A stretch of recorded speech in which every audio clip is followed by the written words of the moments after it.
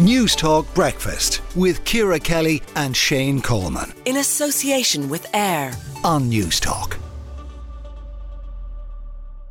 Google is taking a bold leap into the future of online tracking, waving goodbye to third-party cookies whose digital trackers shadow users across websites. Our tech correspondent Jess Kelly joins us now. Jess, what's this all about? This is something, Shane, that it looks like Google is being really proactive, but actually they're kind of playing catch up with other browsers that have been doing similar over the last little while. You may remember a few weeks ago on the show, we were discussing what exactly cookies are and how users of iPhones and Apple devices will often get a prompt saying, do you want to ask the browser or the app not to track you? Google is playing catch up, as I said, and they are testing out with 1% of its users if it's possible to do this for Google Chrome. So Google Chrome is Google's browser. It's the most popular browser in the world. And starting from this week, 1% of its users will now get a notification asking if they want to browse in a more discreet manner. So this means that those 1% of users won't get tracked when they go from app to app. So say if you're on a clothing website and you click on the jeans, then you click on the t-shirts, but then you decide to go to another website as well.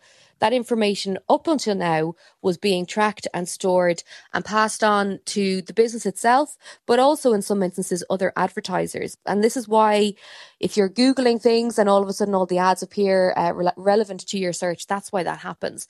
A lot of people don't like it. A lot of consumers don't like it. A lot of privacy groups absolutely hate it.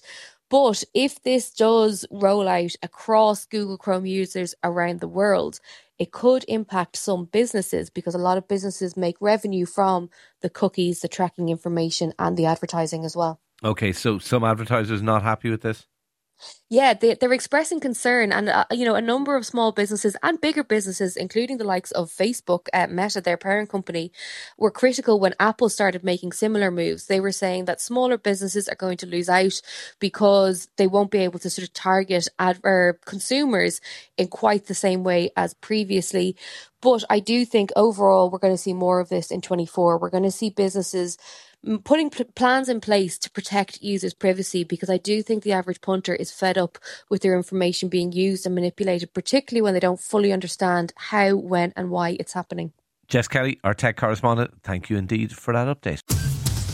News Talk Breakfast with Ciara Kelly and Shane Coleman. In association with AIR. Weekday mornings at 7 on News Talk.